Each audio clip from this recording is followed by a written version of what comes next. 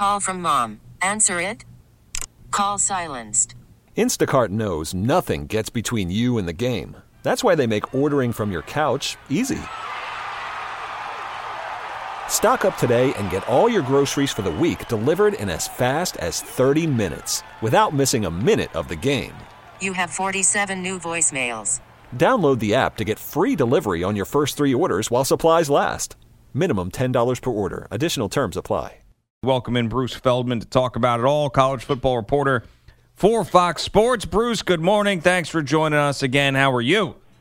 No, I'm doing pretty well. How are you guys doing? We're doing great. Yeah, we're doing very well, and the Jimbo Fisher Texas A&M stuff is still percolating this morning. What's your thoughts about maybe the impending hire of Jimbo Fisher at Texas A&M?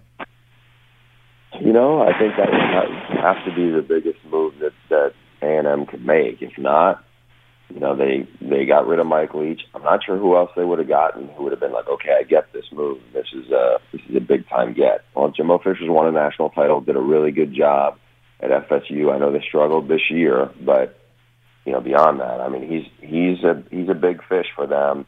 Keep in mind, the AD at Texas A&M, Scott Woodward, he and Jimbo Fisher worked together when they were at LSU years ago. There's a good relationship there, I'm told. So, you know, a lot of people have come after Jimbo Fisher to get him to leave. Certainly LSU did once upon a time, you know, a year or two ago.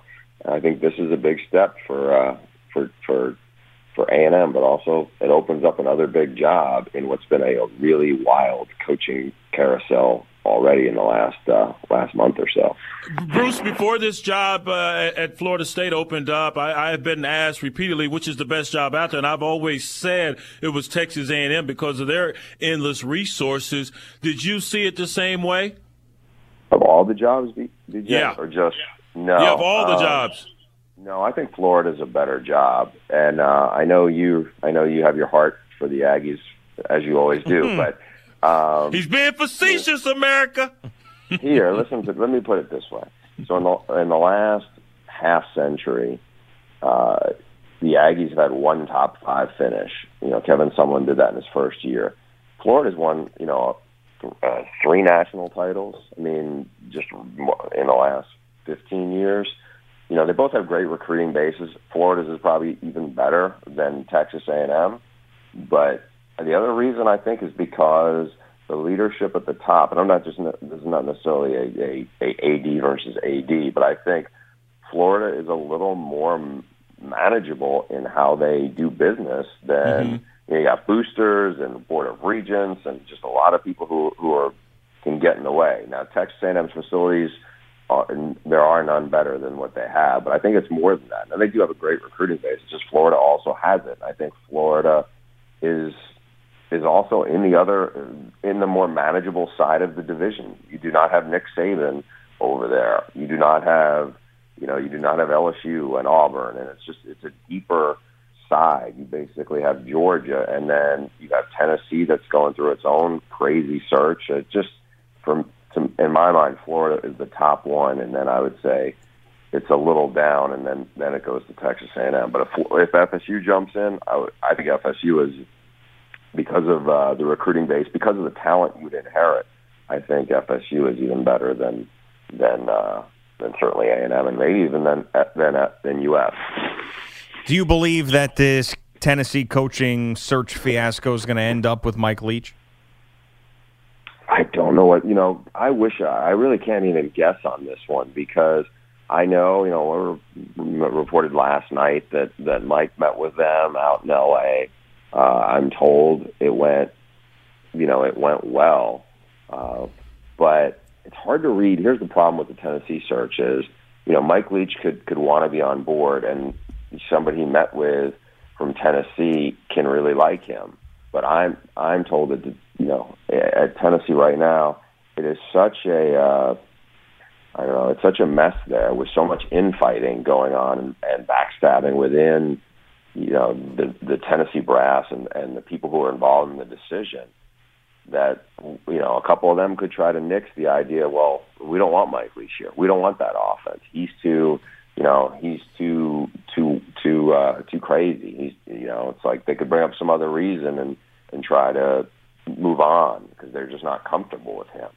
So right now it's I don't know. It's tough to get a read on that one because I from what I've told, the Tennessee brass is really split in a lot of their decisions, and who knows how long the AD John Curry's going to be there.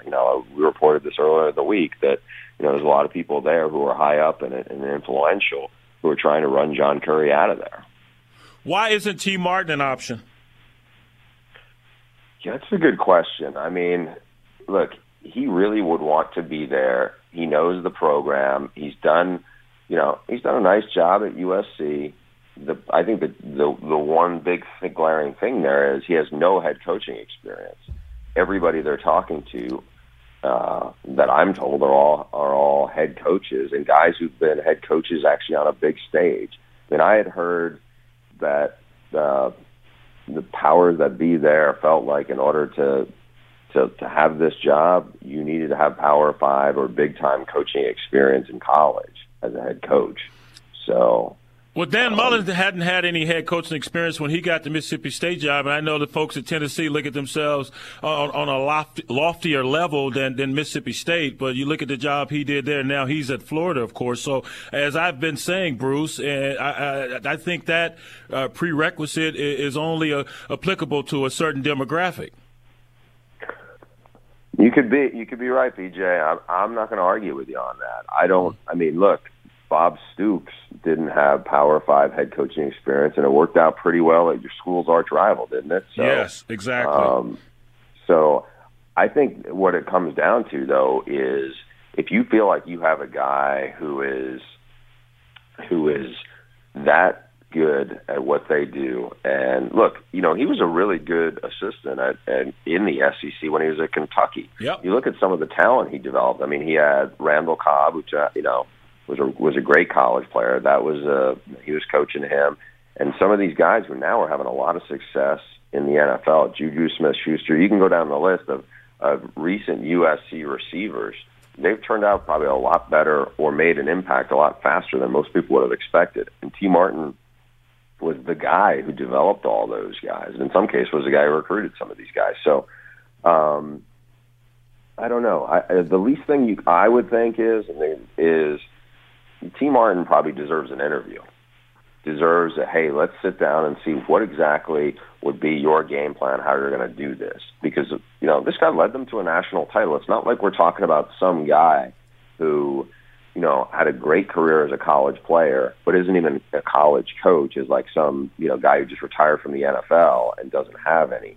T. Martin is going to get considered for some head coaching jobs, whether it's a school like South Alabama, and I'm told he won't go take that, but there's jobs that, head coaching jobs that I think he would be in the mix for. So it's not out of the line. The question is, it's a huge job, but again, you've turned over so many rocks in this search already. Why not at least kick the tires on T. Martin? I mean, early in the week, I had been hearing that he actually had a legit shot to get in the mix for it, but I think there's a lot of, quite honestly, from the people I've talked to, I heard there's some pushback from some people there, and I don't exactly know why that they wouldn't even have met with him. Gio and Jones with Bruce Feldman, college football reporter for Fox Sports. Let's move on to the games this weekend. How do you feel about that Big Ten championship game, and who's going to come out on top? We had both of these teams in person this year with our TV crew. I think that if Ohio State is playing on its game, I think they're really tough to beat. I think Wisconsin's good on defense. They're really, really well coached. I think Jonathan Taylor is a terrific running back. But when Ohio State gets going, I mean, they can be suffocating. It's just they're a tough read because they've had a couple of clunker games, and you can kind of write off, Baker Mayfield was a great player and he lit them up on defense. I get that. I don't see Alex Hornibrook doing that. He's pretty streaky, but at the same time, I think Ohio State's going to win. I just think that it's been that kind of year. It's been that kind of year for, that kind of twists with how things are working for the playoff committee. And I just think that would be kind of, cause it just seems like it's almost karmic that we're going to get another 2-loss team in the mix beyond just what could happen with Auburn and Georgia. Do you think the committee would opt for the Big Ten champion if it's Ohio State with 2 losses to get into the playoff? I think they would. I mean, you look, they had a really bad loss against an unranked Iowa team. It wasn't close. That's going to be tough for some people to get around, I'm sure, in that CFP room. But they would have won a conference championship, and we know that's one of their big criteria, especially if it relates to having a second SEC team. They would have some really good wins. They would have beaten a top 5 Wisconsin team. They would have blown out a good Michigan State team, beaten Penn State. They have a win over Michigan. You know, the Michigan win doesn't carry as much weight as it would before, but that's at least 3 very good wins. Whereas you look at Alabama against them, Alabama, yeah, they have one less loss. I think it would help Alabama if Auburn went on to beat Georgia and win the SEC title, but you know, they're basically going to be able to hang their hat on just their one pretty good win is against LSU, and LSU's 9-3. I mean, after that, it's unfortunate for them, but they have, you know, Mississippi State, who's 8-4. They're still, you know, hanging at the end of the top 25. Fresno State, we'll see if they stay in the top 25. But I just think they've told us, being the committee, that conference championships do matter. Who you beat matters. Now, a bad loss like that, especially on top of when they played Oklahoma, it wasn't really close. Oklahoma really took it to them. But if Oklahoma's in the playoffs, you know, assuming they win, I mean, Oklahoma could be a 1 or a 2 seed. You know, I think they can get past that. Can they get past that? But Bruce, let me push back, Iowa? Bruce, because last year conference championships didn't matter, and Penn State had a bad loss there in Michigan, but their linebacking core was decimated, and the committee didn't take that into account, where they're trying to account for Clemson losing at Syracuse, and I see that as a bad loss because Kelly Bryant limped into that ball game, but Clemson's defense didn't limp into that ball game, and they couldn't shut down the Orange. So that doesn't jive with me, and I'm not yelling at you. I'm yelling at Bill Hancock and the committee, because from week to week and from year to year, they're changing the criteria. They are, but keep in mind, BJ, from year to year, the committee does change, you know, the makeup of the people in the room. So it's hard to get a read on, you know, obviously every year is different, you know, to some degree. I think if Alabama was a 1-loss team, but had lost in the SEC title game, and at least had the win over Auburn to go with that LSU win, I think they would have a really good chance of having 2 teams in. It's just, I think it's going to be hard. I think it's a harder case to make for Alabama, because unless you're saying, hey, we think that, you know, they're so good because we've seen this in years past from them, and they're not supposed to do that. The other thing is, you know, are they going to put any value in beating Florida State in week 1? Florida State's going to be lucky to be 500. I know they had their starting quarterback hurt in that game, but after that, the season imploded. You know, it's not Alabama's fault. You know, I give them credit. They scheduled a top 5, typically a top 5 team in that game, and it just kind of didn't turn out the way everyone expected it to be in terms of the merits of an FSU win. But I get it. Ohio State has a really bad loss or a 2-loss team, but I'm not sure where you get the 5th team. Are we going to put 2 teams from the SEC in a year where I think most people would say it's been a pretty down year from the SEC across, you know, once you get past the top 3 teams. So I don't know. I mean, it's going to be fascinating, especially if Ohio State wins. If Wisconsin wins, you know, then I think you're looking at the 4 conference champs. Pretty sure, unless TCU knocks off Oklahoma, and then it gets a little weird there too.